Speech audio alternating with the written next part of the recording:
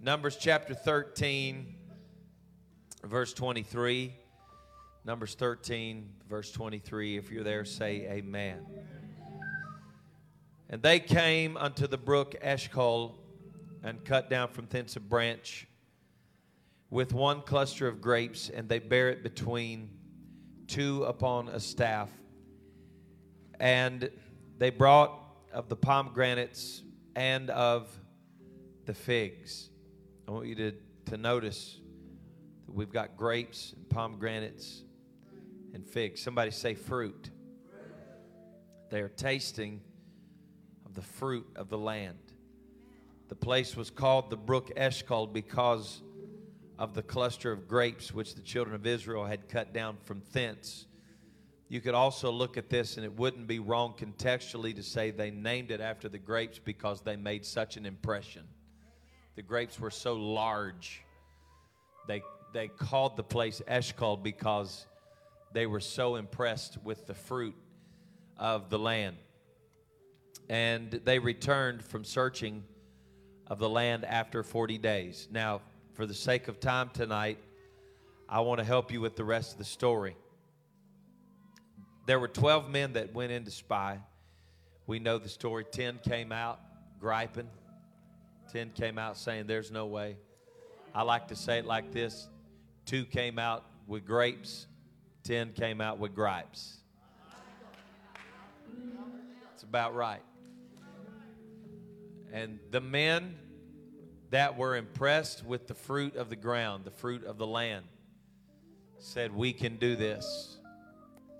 And the 10, the majority, tasted the same fruit that the other men did. But in their frustration, they said, we can't do it because it's too big for us. Now, I don't want to get too far ahead of myself, but for context tonight, I want to tell you that it wasn't just fruit that they were tasting. It was the first fruit. God let them taste the first fruit of the land. But their frustration, what God meant to be a foretaste of what was to come, became frustration. And they were frustrated at first fruits. They were frustrated at first fruits. That's what I want to preach to you tonight. Frustrated at first fruits. Could we pray together? God Almighty, if I've ever needed you, Lord, I need you tonight. There's some hungry people here, Lord, that need to hear a word from heaven. I'm asking you to help me, God. I'm just a man. There's only so much I can say and do. But with your spirit and your power tonight, you can move on this house and you can help us. Lord, would you tonight? We'll give you the praise and the thanks and the glory in Jesus' mighty name. And let the church say amen. And now, without one moment's quiet time between the amen, I want us to lift a high praise to the Lord. Could we do it? Come on. He's been good. Hallelujah. Hallelujah. Hallelujah. You may be seated in Jesus' name. Frustrated at first fruit. This is a story that I've preached so many times through the years, but it's more than a story. It's more than a narrative. It's a principle. And it's a very powerful principle that we need to understand. I want you to know that when God speaks to us, He's not like your neighbor up the street that speaks to you. Anybody in here ever had somebody tell you they were going to take you to shop or take you to get a Coke or whatever, and that they didn't come through and you felt disappointed? Well, you've got to quit putting God in that same mold of measurement. Now, the difference is sometimes men can come in and try to make up later, you know, the people that let you down. They say, hey, I'm sorry, I forgot. Let's go now. That's happened to me before. They say, I'm sorry, I forgot about that last week. Let's go have lunch today. Let me tell you about God. You can't put Him in the same mold. Because just because God didn't take you to lunch when you wanted Him to, the difference is that if I fail to take you, I either got busy or forgot. God doesn't get too busy and God don't forget. God's working on a plan. And that's what you need to know tonight. Just because you don't have an answer yet doesn't mean He's forgot. You may not have an answer yet, but it doesn't mean He's too busy. You may not have an answer yet, but it doesn't mean He's failed you. And that's where the enemy likes to work on your mind. Well, he hasn't answered yet, so he's not going to answer yet. And so many people give up just before the answer comes, and when they do that, they miss it, and then they pull themselves into this turtle shell of disappointment and doubt and confusion and frustration, and they are so upside down with God, and they live the rest of their lives in a shell of bitterness toward God because God didn't answer their prayer. Well, the only way God doesn't answer prayer is when we quit before He answers. Woo! You know, there's something to be said. You can look at it sad, and I don't want to chase this rabbit trail too far, but you can't really preach what I'm preaching without talking about Hebrews 11. The Bible said that there were some that died in the faith, not having possessed the promise. You know why that's powerful? Because the day they drew their last breath, they still believed God could. That means they didn't give up. That means they didn't see it from this side, but from the other side, they saw the fulfillment of what God could do. But I want to tell you, in heaven, you're not going to be disappointed. In heaven, you're not going to feel like there's been a delay. Once you make it, you've made it. But all the disappointment and all the frustration comes on this side. Why does that matter? Because they tasted of the first fruit of the land as God extending to them their first fruit of encouragement. God said to them, you're going to possess the land. But God let them taste the fruit before they possess the land. There are times in your life where you feel like God's answer isn't as big as you thought it ought to be. How many of you remember the servant that ran back and forth? The prophet said, I hear the sound of an abundance. Somebody say abundance. He said, well, I went and I didn't see anything. He said, well, go again 7 times. He ran and came back, ran and came back, ran and came back. Finally, he came back. Did the prophet not say abundance? But when he came back, he said, well, I see a cloud. It's like as unto a man's hand. He didn't say it was the size of a man's hand. He said it's like a man's hand. I see a cloud like a man's hand. But I think what he was really saying is, this doesn't look as big as what I thought it would compared to what you were saying. I heard what you've been preaching, and I heard what you've been saying. I've been hearing Pastor preach about revival and harvest, and been hearing him preach about increase, but God's only been giving me a little taste at a time. I'm standing here looking. I'm tired of running, and the only thing Pastor will say is go back to prayer again. And now I've finally gone, but I'm starting to see what you've been talking about, but it don't look like what you've been saying. And so what happens is the children of Israel come to a place where they finally start seeing what they'd been hearing about. Woo! I'm stuck in this little niche right now. I'm having a hard time getting out of it. But somebody was talking to me the other day about harvest. I had a pastor call me talking to me about harvest. And he was like, I want you to tell me something exciting about harvest. He said, I've been preaching, teaching on harvest. And I said, I don't know if you want to hear what I got to say about harvest. Because the thing about harvest is misrepresented from pulpits all the time. Because we say the harvest is going to come. There's never been a time recorded in history where harvest just came. That's never happened. Nobody has ever sowed seed and then sat on the porch in a rocking chair and said, well, come on. Nobody's ever got to sit on the porch, sip a cup of coffee, cross their feet and say, well, the harvest is here. And just look over that field and say, y'all just get into that barn. Y'all just get yourself up here and get into the barn. Harvest don't come. That's against the nature of the word itself. Harvest is harvested. And we get up and preach about harvest, and people huckabuck and shout and dance and go to conferences and people preach on, you're going to go home and have the greatest harvest you've ever had. And we go home, we're like, Lord, where's the harvest? The disciples had the same spirit. And he said, are you seriously going to talk to me about harvest? He said, look on the fields. They are white already unto harvest. The harvest is plenteous. Somebody preach to me right now. The harvest was never the problem.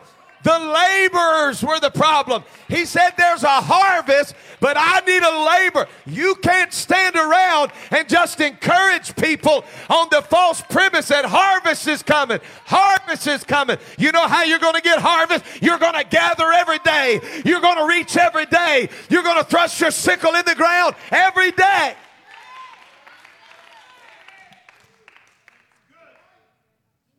And so what happens is they stand literally on the precipice, stand on this cliff overlooking the promised land, and they're like, wow, it's beautiful. He said, well, let's do this.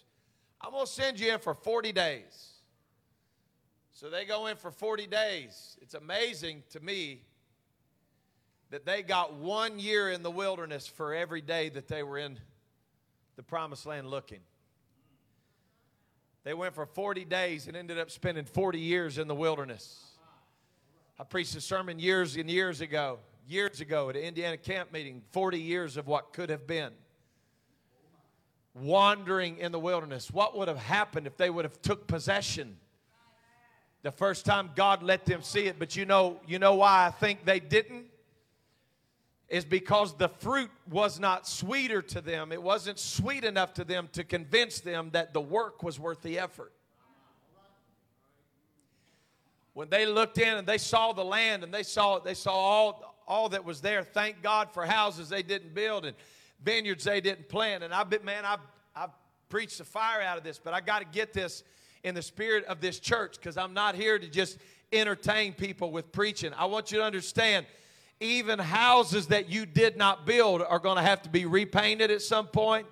They're going to have caulk around the windows. They're going to have the floor swept. I rejoice in it, man. I've preached camp meetings and got people standing on their heads in the corner. God's going to give us houses we didn't build and vineyards we didn't plant. But that vineyard's not going to plant itself next year. There's only so much residual seed that falls in the ground at harvest time that produces any kind of harvest the next year. If there's going to be a harvest, it's going to be an intentional harvest. If we're going to have possession, you don't possess the land just because you walk in. And I think that's the image that we get sometimes when God said, you shall possess the land. I think what that means in some of our minds is that the children of Israel walk inside. They just cross over the invisible barrier of the promised land and go, hey, ding dong, we're here. They just ring that old proverbial door. Ding dong. Guess what? We're here.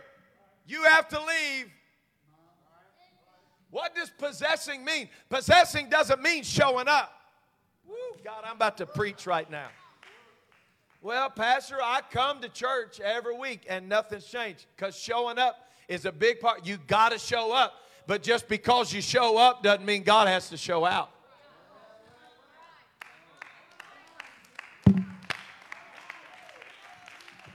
I've seen people, Lord, I don't want this to sound mean, but I've seen people that show up for years and they never get a breakthrough.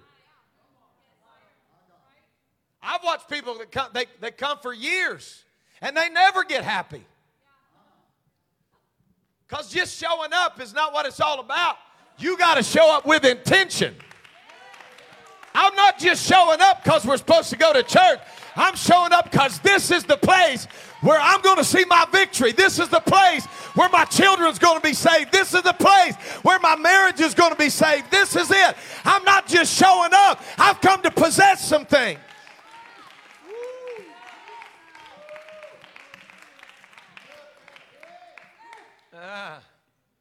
And so looking at this, I'm saying The houses that were built there that was not their inheritance. That was part, God said, you're going to live in houses you didn't build. But listen, if the people that move into the houses they didn't build have children, then there's not enough houses next year.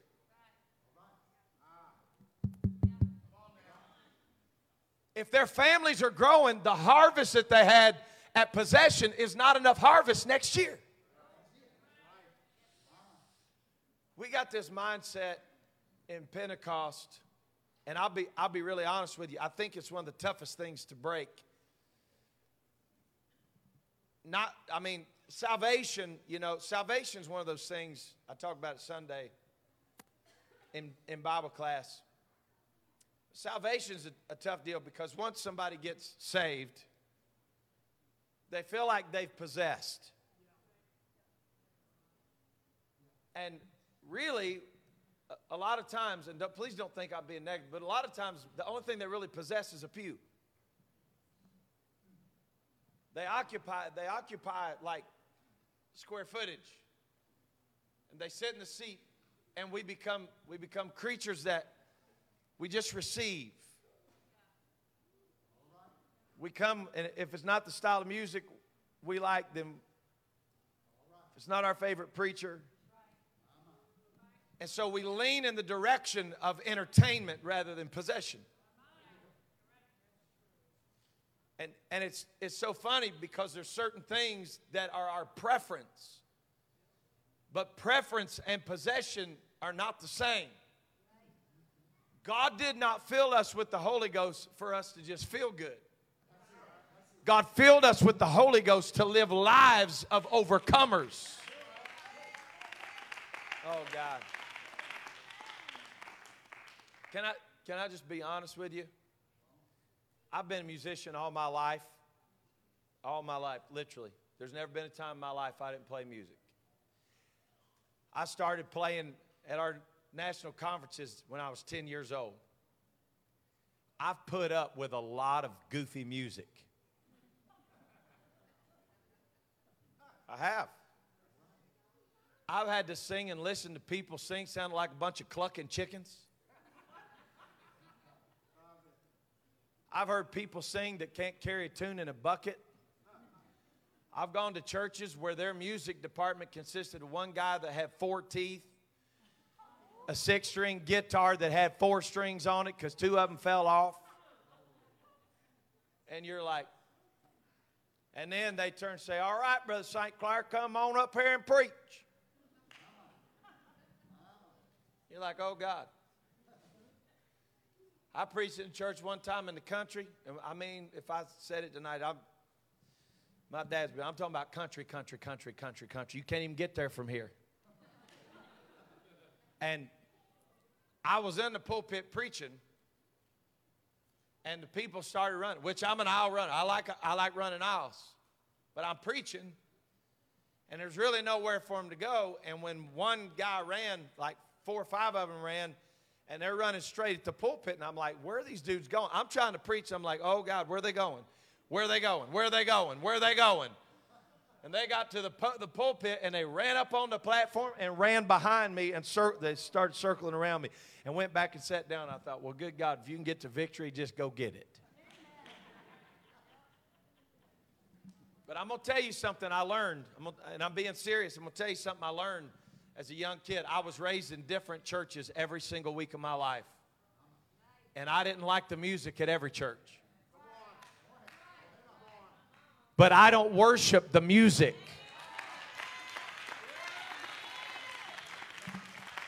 I worship the maker of heaven and earth. And I don't worship the preacher. I don't worship the style of the preacher.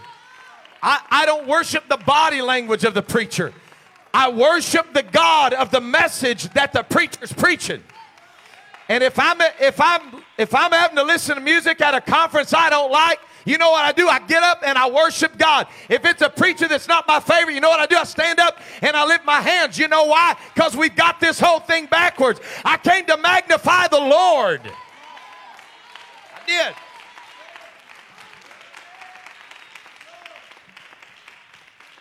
As Pentecostals, we are not consumers. We are absolutely not consumers. The kingdom of God is not a democracy. It is not a republic. We do not get a vote in the kingdom of God. David did not give them a choice on the song selection when they were bringing the Ark of the Covenant back. He didn't give them a chance to write down the 5 or 6 songs they were going to sing, and if they didn't like that, they voted the choir director out. He was the king, and he told him, he said, you strike up the band, and whatever you play, and every 6 paces, he danced, the Bible said, till he danced plumb out of his clothes. I'm telling you tonight, I haven't just come to get a taste of this thing. I've come to give God the best I can give him.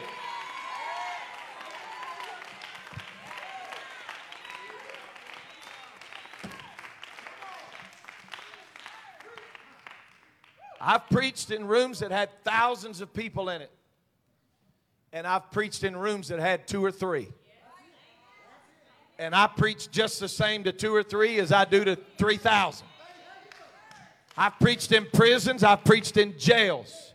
I've preached in places where nobody else wants to go. I'm telling you tonight, I've preached places some of you wouldn't even go. If I took you in there with me, you'd say, I'm going back to the room.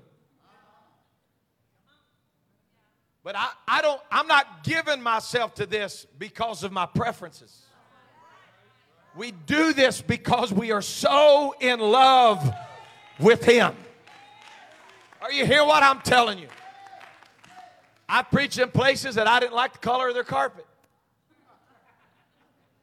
I preached places and went back 25 years later and they still had the same carpet.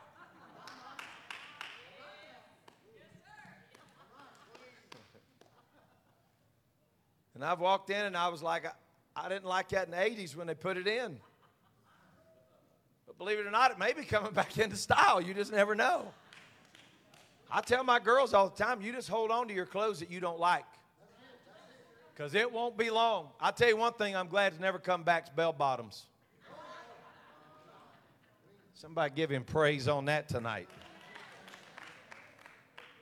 Guys, those are pants that are really big at the bottom. I do wish we could find a happy medium because some of them skinny britches look like they're painted on. Well, let's just say me and skinny jeans don't get along. If I put them on, they ain't skinny no more. Well, I've lost y'all. You're dismissed. But I'm saying to you, it's amazing the things that people get frustrated about.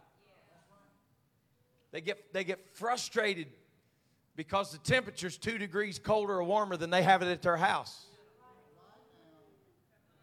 Woo. I'm glad every church you've preached in, Brother Snow, has a thermostat that works.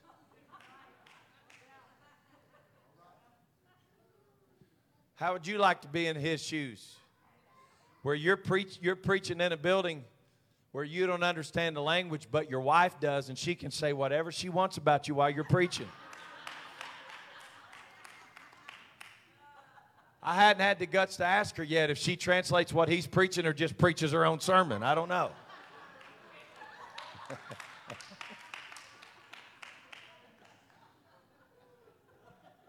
I'm just glad my wife speaks English. It's amazing. It really is. The things that we allow to frustrate us and the things that we get sidetracked with. Brother Billy didn't even look at me. Must be mad at me. Sister so-and-so looked at me cross-eyed. I'm like, hey. Just the way she sees people, you know?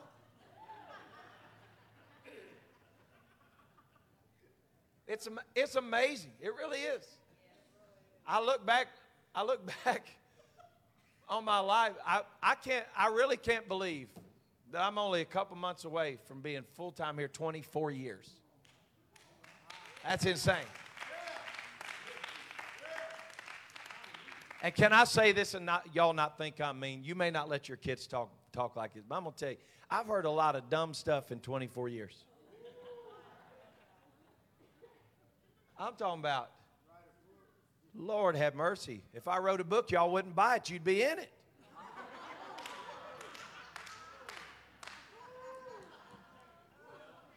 It's amazing. And people get cold. Man, they get cold on God. Get mad at me and sit on God. It's something now. And I've always preached this. And if you know me, you know it's the honest to God's truth.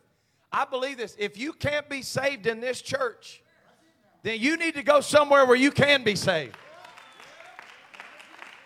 I'm not booting anybody out. I'm just saying to you tonight, I'm never going to let frustration keep me out of heaven. And I'm never going to let frustration keep me out of the house of God.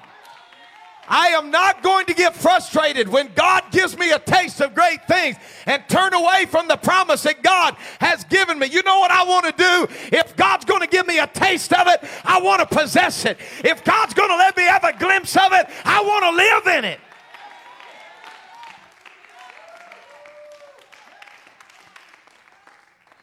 I want y'all to get this picture with me right now. Man, I wish I could do it. If I could ever make my brain look like a video screen, it would be cool sometimes. If while I was preaching, I could just project my brain onto a screen, as long as there was an off button, I'd do it. But when I was a little kid, for some reason, this is just a fond memory to me. And I recently saw this pastor and his family some time ago from Arcadia, Florida. Brother Kennedy and his family were just special people, very kind. And while we were preaching for him in Florida, I was probably 7 years old, somewhere in that neighborhood, 7, 8 years old. And there were orange trees there. And I'd never been anywhere. In Indiana, I'd seen apple trees, they were pretty ubiquitous in the fall at least. And I'd never been around orange trees like that. And they were like heaven. I mean, they were like the sweetest. Y'all want some orange juice right now, don't you? They were succulent. They were sweet. They were fabulous. And I'd go over to that tree and I'd pull one off. And I literally would eat oranges and orange juice was dripping off my elbows. That's what I see at Eshcol. I see these jokers. Was it you Mondays talking about these are the grapes they had in the promised land? I think it was you in the office. I'm not talking about these little old bitty grapes. I'm talking about they were so big they named the place. I believe they had grapes that was big as grapefruits. I believe they were eating, and I believe them 10 boys, I believe when they took a bite, it ran out their mouth. I believe it ran down their garments. I believe the first fruit of victory was so good. I believe they had pomegranate juice under their nail beds. Come on, somebody. I believe they had fig seeds in their teeth. I believe it was the best fruit they'd ever had in their life. And this is the part I'll never understand, is how God can give you a taste like that and you'll walk away from the taste of the first fruit and say, there's no way I can do it. Can I tell you something I know to be a fact? That the greatest temptation to quit in serving God, in my opinion, is going to come at the taste of first fruits in your life. For a lot of people, that's when they just first start serving the Lord. Their greatest temptation is going to be to quit not long after they come to the Lord, or a backslider comes back to the Lord. Because as soon as you start doing righteousness, the enemy comes at you from every direction.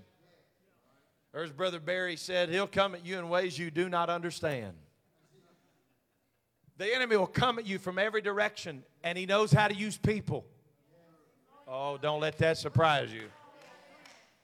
And I'm not saying he's ever used anybody in this church, but he does it in other churches for sure. And your frustration is, but I thought if I was doing the will of God, it would be easier. Come on, I'm preaching to you and I'm preaching to me tonight. I thought since I was serving the Lord, this was going to be a lot easier. I thought since it was the will of God this was going to be a lot easier. And they're standing there with dried grape juice on their tunic and still got fig seeds stuck in their teeth. And they've got pomegranates on their breath. And they're breathing. As they've got the scent of first fruit on their breath, they are exhaling and saying, we can't do it. Can I preach to you? And the devil starts getting people frustrated at first fruit. That taste of revival. When I say this tonight, I don't mean in any way to tear down where we've been.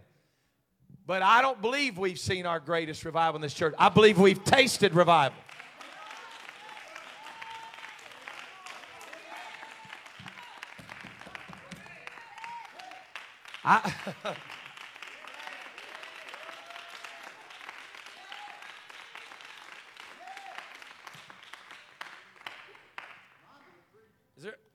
Man, I don't know if I should be this personal or not.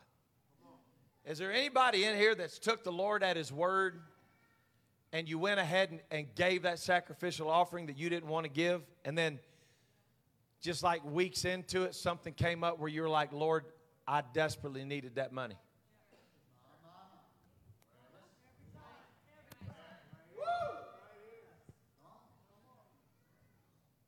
Me and my wife have given sacrificially, and then a car will break down. You know what that is? That's frustration at first fruit. Because you obeyed God, and then the enemy tries to get you to think God's a liar.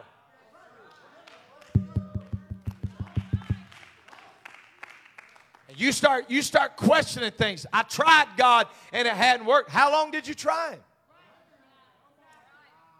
Listen, I'm going to tell you, I can answer that for you. You tried Him just long enough to get frustrated. And this is where people quit. They taste of the fruit and they get frustrated because what they're looking at is bigger than them. And they know they can't do it on their own. And the reason we get frustrated is if we could fix it on our own and we could afford it on our own, then we wouldn't need His help.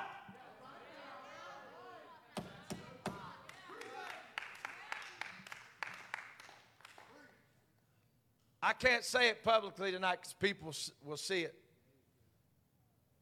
But there's a place not far from here that God's given me a burden. That if the Lord will help us in the next little while, we're going to put a preaching point there. We're going to start a Bible study there. And I was on a long ride the other night at sunset by myself. I was just riding. And I drove to that town, and I started driving through, and I started looking at some of the buildings and the things that were there, and I was like, God, it'd just be so amazing if we could just see something happen. And I started hearing the voice. You don't even have your building paid off. Don't you have enough trouble in Anderson? Aren't you just satisfied with what you got there? Folks, listen what I'm telling you. The devil's going to start trying to talk you out of your promise just about the time God puts the taste of that promise in your mouth.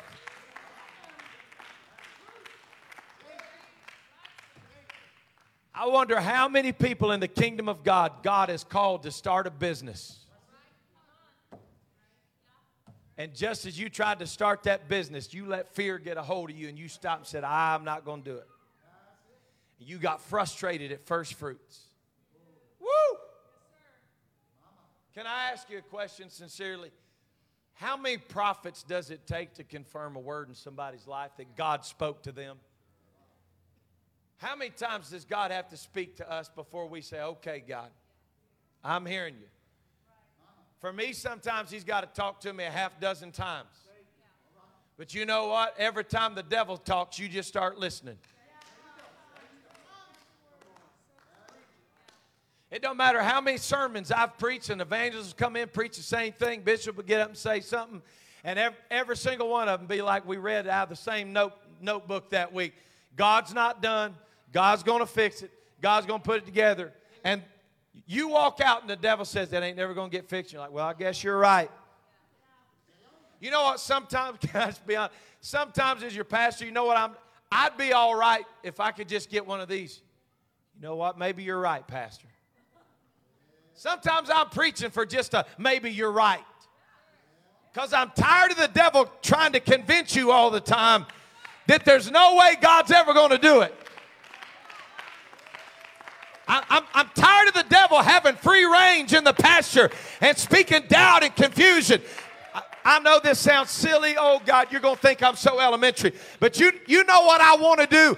I want to take that juice of first fruit that's on my breath and just blow it in his nostrils and say, you know what, devil? I want you to just smell of the victory that I'm getting ready to walk into. I've already got a taste of it, and you're in trouble. If you wanted me to never possess that, you should have killed me before I got a taste of it. If you didn't want me possessing it, you should have killed me.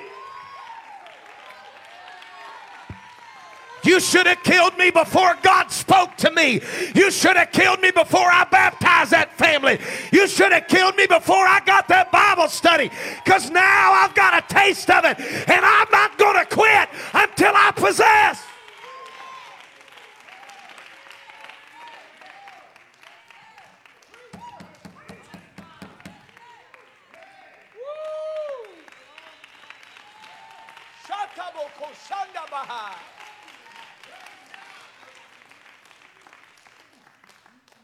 What would have happened if all 10 would have came out and said, victory? What would have happened if 10 of them would have came out and said, oh, I felt victory while I was there. I saw victory while I was there. But let me encourage you tonight. It's usually not the case that the majority sees it. Let me tell you something, Brother Caleb. You better stay next to Brother Joshua. Because if the group of 10 could ever pull you over and start whispering in your ear, they'll convince you it ain't never going to happen. And misery loves company. I'm sorry. I'm so sorry. Maybe y'all get tired of hearing this kind of preaching, but I'm going to tell you, I'm going to preach it to you tonight. Come here, Bishop. I'm going to preach it. You know what I'm going to do? I'm going to connect myself up with somebody that's talking about what I'm talking about. I'm going to yoke myself up with somebody that's talking the same language of revival that I am. I'm going to talk to somebody that when I dance, they start dancing. I'm going to talk to somebody. I'm going to yoke myself up with somebody that says we can do this. We can have revival. I'm telling you, if you'll pack a prayer room out with people that just believe it's worth it, and we're not going to get frustrated at first fruits, we'll see it break.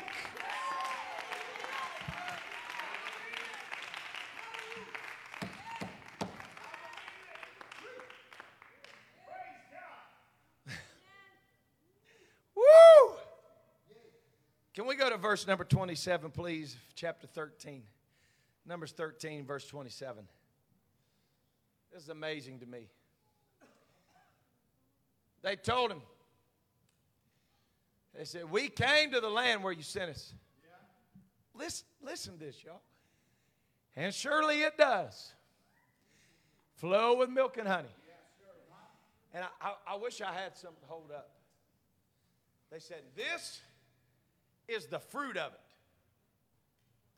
Look here, I'm talking about holding it. Come on now. Are you hearing me? Like, Bible said that grapes were so big it took 2 men. Did you read it? Yeah. I can just see it. We went. You were right.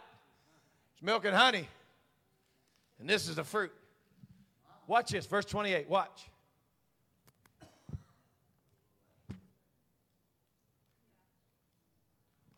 Nevertheless, I'm talking about they don't even, I know they didn't have verses when they were saying it. They didn't even give one verse to rejoice over fruit. Like, here's fruit. But anyway, nevertheless, anyhow, I'm talking about got purple mouths. Look like they had an overflow of Welch's. Done runt their best shirt. Nevertheless,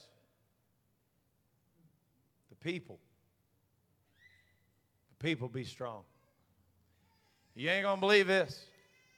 The cities are walled. And they ain't no little walls. They're big walls. You ever wonder why David never called him a giant? He called him an uncircumcised Philistine. Because David, listen, it's in your Bible. Go read it. 17th chapter. Before anybody ever walked over there to talk to Goliath, the measurements of the man and his armor and his spear, his shield, every bit, his measurements were listed before anybody ever went. You know why? Because David said, some people are going to stand around and measure things.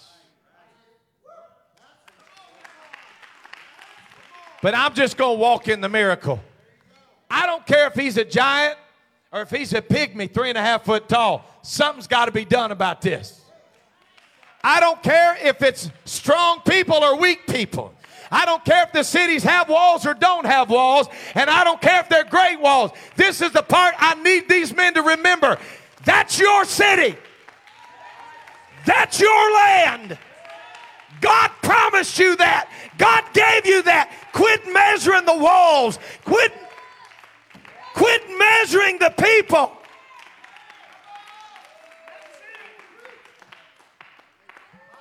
Woo, come on, let's clap to the Lord for just a minute.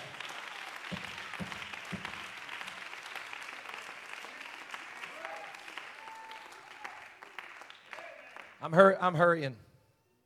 So listen, if you really want to know what it was, the first fruit of the land was God's encouragement to the people.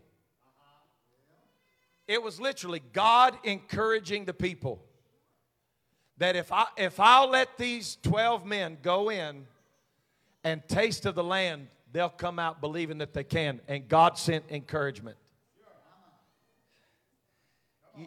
Oh, man. Can I be honest with y'all? I've had a lot of prayer meetings in my life with grape juice on my breath, begging God for an encouragement.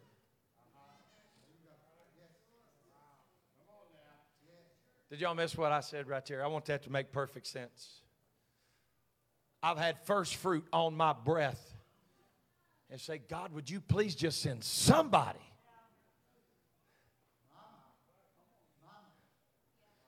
Could you just man, I don't even want to say things like this publicly because it makes me look probably like less of a man.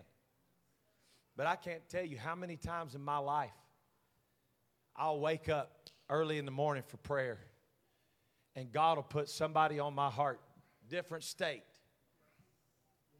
different part of the world, and I'll either call them that day or send them a text that day and just say, hey, I'm thinking of you. Sometimes the Lord put a man on my heart the other day just out of the clear blue. I just like, boom, right now, there he was, saw his face. I sent him a message, and he said, I don't think you understand the timing. He said, when you sent me that text, I was sitting in a meeting that determined some very important things for the next move of our movement. And I've had days like that where you call people and you encourage people. Get that spirit of Sandy Duggleby on you and send a card to somebody. And I've had them days where I'm like, God, could I just get a card? Come on now. I know I just came down 4 notches in some of your eyes. I've had them days where I'm like, God, if my phone would ring and somebody just say one positive thing, I'd feel like I'm closer. I don't want nobody calling me today, God saying my belly hurts.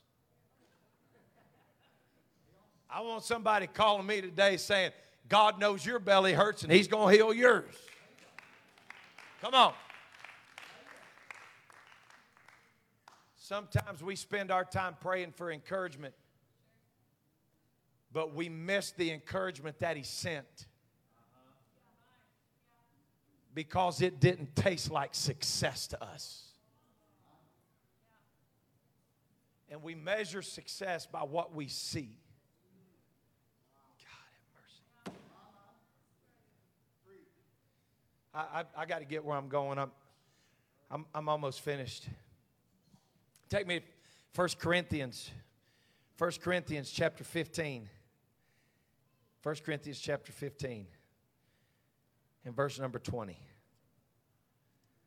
The Bible said that Jesus, we'll go to the scripture in just a moment. The Bible said that Jesus died and he was buried. And I don't have time to run through all the feasts for you.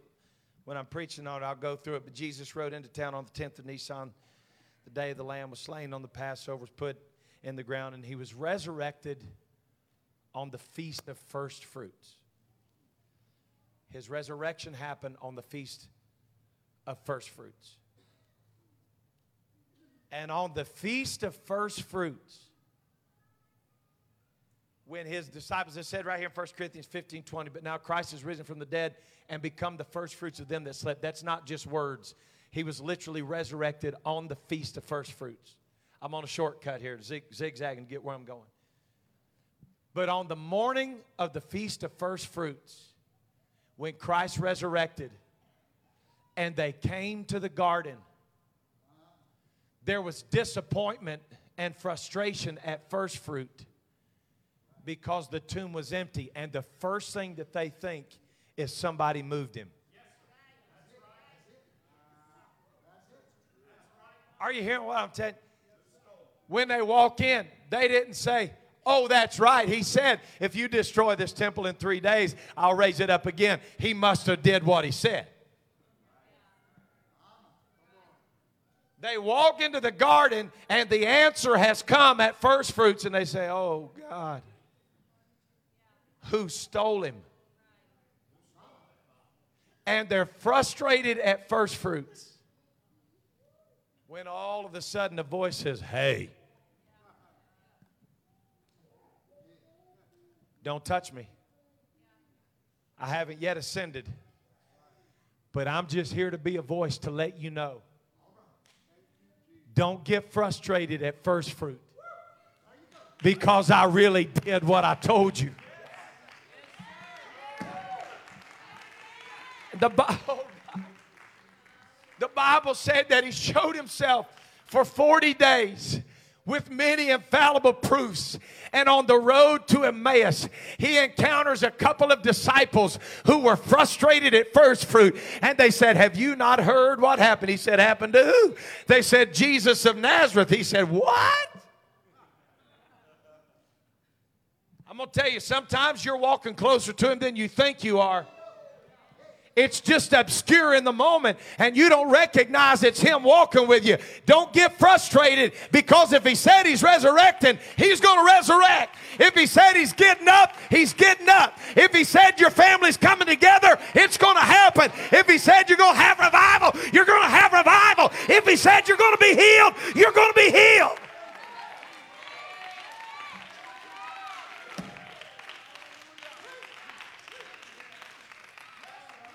Stand with me tonight. Stand with me.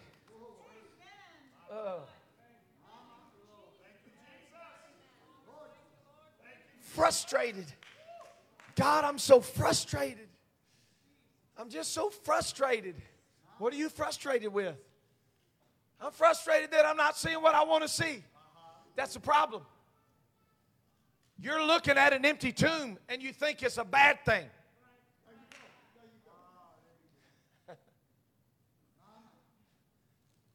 Can I just finish with this tonight?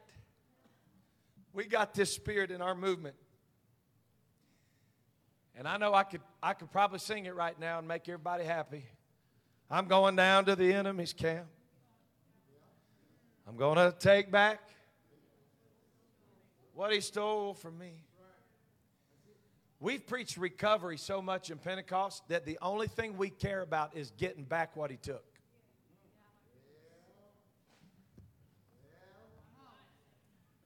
But I want to tell you, that's part of his plan, is to convince you that the only thing you can ever have is what he took, and that's all you're getting back. But I've come to serve notice on the devil tonight. I'm coming, but I'm not just coming for what you took. I'm coming to get everything that you took, and I'm coming to get everything that belongs to my family. And I'm coming to get everything that belongs to my city. And I'm coming to get everything that... Oh, I wish somebody'd hear me right now. I'm not here to just recover. I'm going to take the city. I'm going to take the land. We're not just going to recover. We're going to take what's ours.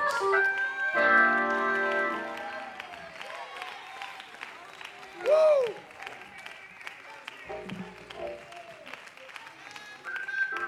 Stay with me. I'm done. But we talk about I'm going to go get my joy back that he took. Okay, go get your joy. But that's not all the joy you got coming. There is joy unspeakable and full of glory. I'm not just going to get the joy that he took. I'm going to go get that joy and joy unspeakable.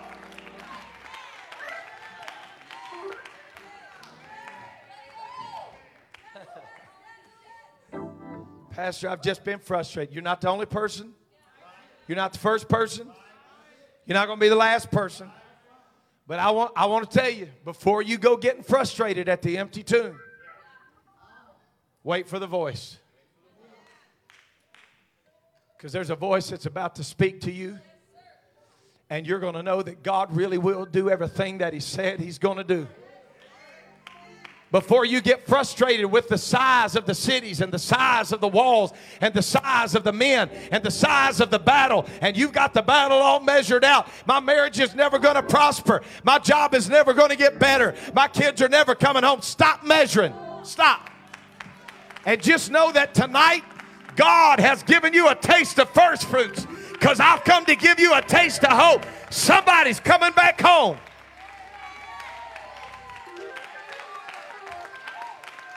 Pastor, you just don't know how far gone they are. You obviously don't know how far he can reach.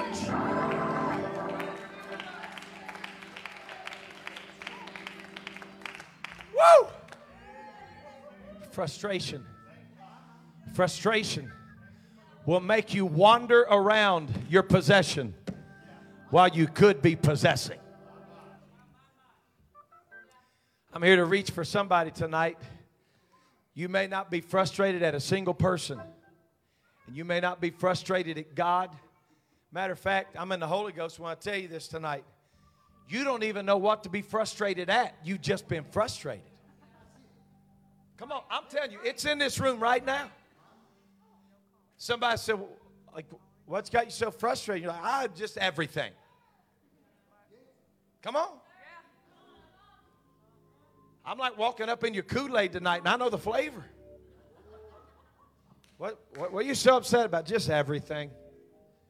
You know what vague answers are like that? You don't really have a good one. I'm just frustrated. You know what you're frustrated at? You're frustrated at first fruits. Because God has let you taste it. And you think you should have already had it. But understand me tonight. Your harvest don't just come to the front porch. We got to get off the front porch and go after what God said we can have. We're going to have it. Come on. Somebody in here tonight that needs some peace of mind, I want you to step off the front porch and step into your harvest of peace that passes understanding. Somebody in here that feels like you've lost your joy, I want you to get up out of your rocking chair and step off the front porch into the harvest field of joy unspeakable and full of glory.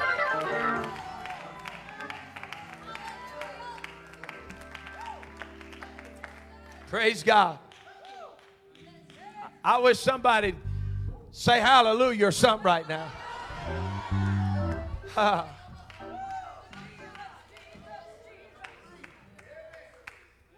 I'm going to make a new rule tonight. Y'all may not like it, but I'm going to make a rule right now. I like making rules. I'm going to make one. I feel the spirit of Bishop Golder on me. They said Bishop Golder had a couple that came into his office one night, said they needed premarital counseling. They sat down. She was huffing. I know you can't imagine that. She was huffing and puffing. He was quiet as a mouse, wouldn't say nothing. They sat down in Brother Golder's office and said, we need counseling. He said, have you prayed about it? She said, no, sir. He said, then get up and walk down that hall and don't come back in here till you've both prayed an hour. What's your rule, Pastor? Here's my rule. You can't tell nobody how frustrated you are until you go to God in prayer and say, I've been frustrated at first fruit. But I'm not going to stop right here. I'm going to taste of your goodness, and I'm going to dance my way into the promised land. And I'm going to tell the enemy, if you think this harvest is big, you wait till you see what God does next year. You think this house is something, wait till you see the house for my kids. Because God is a blessing God, and it's His goodness running after us tonight.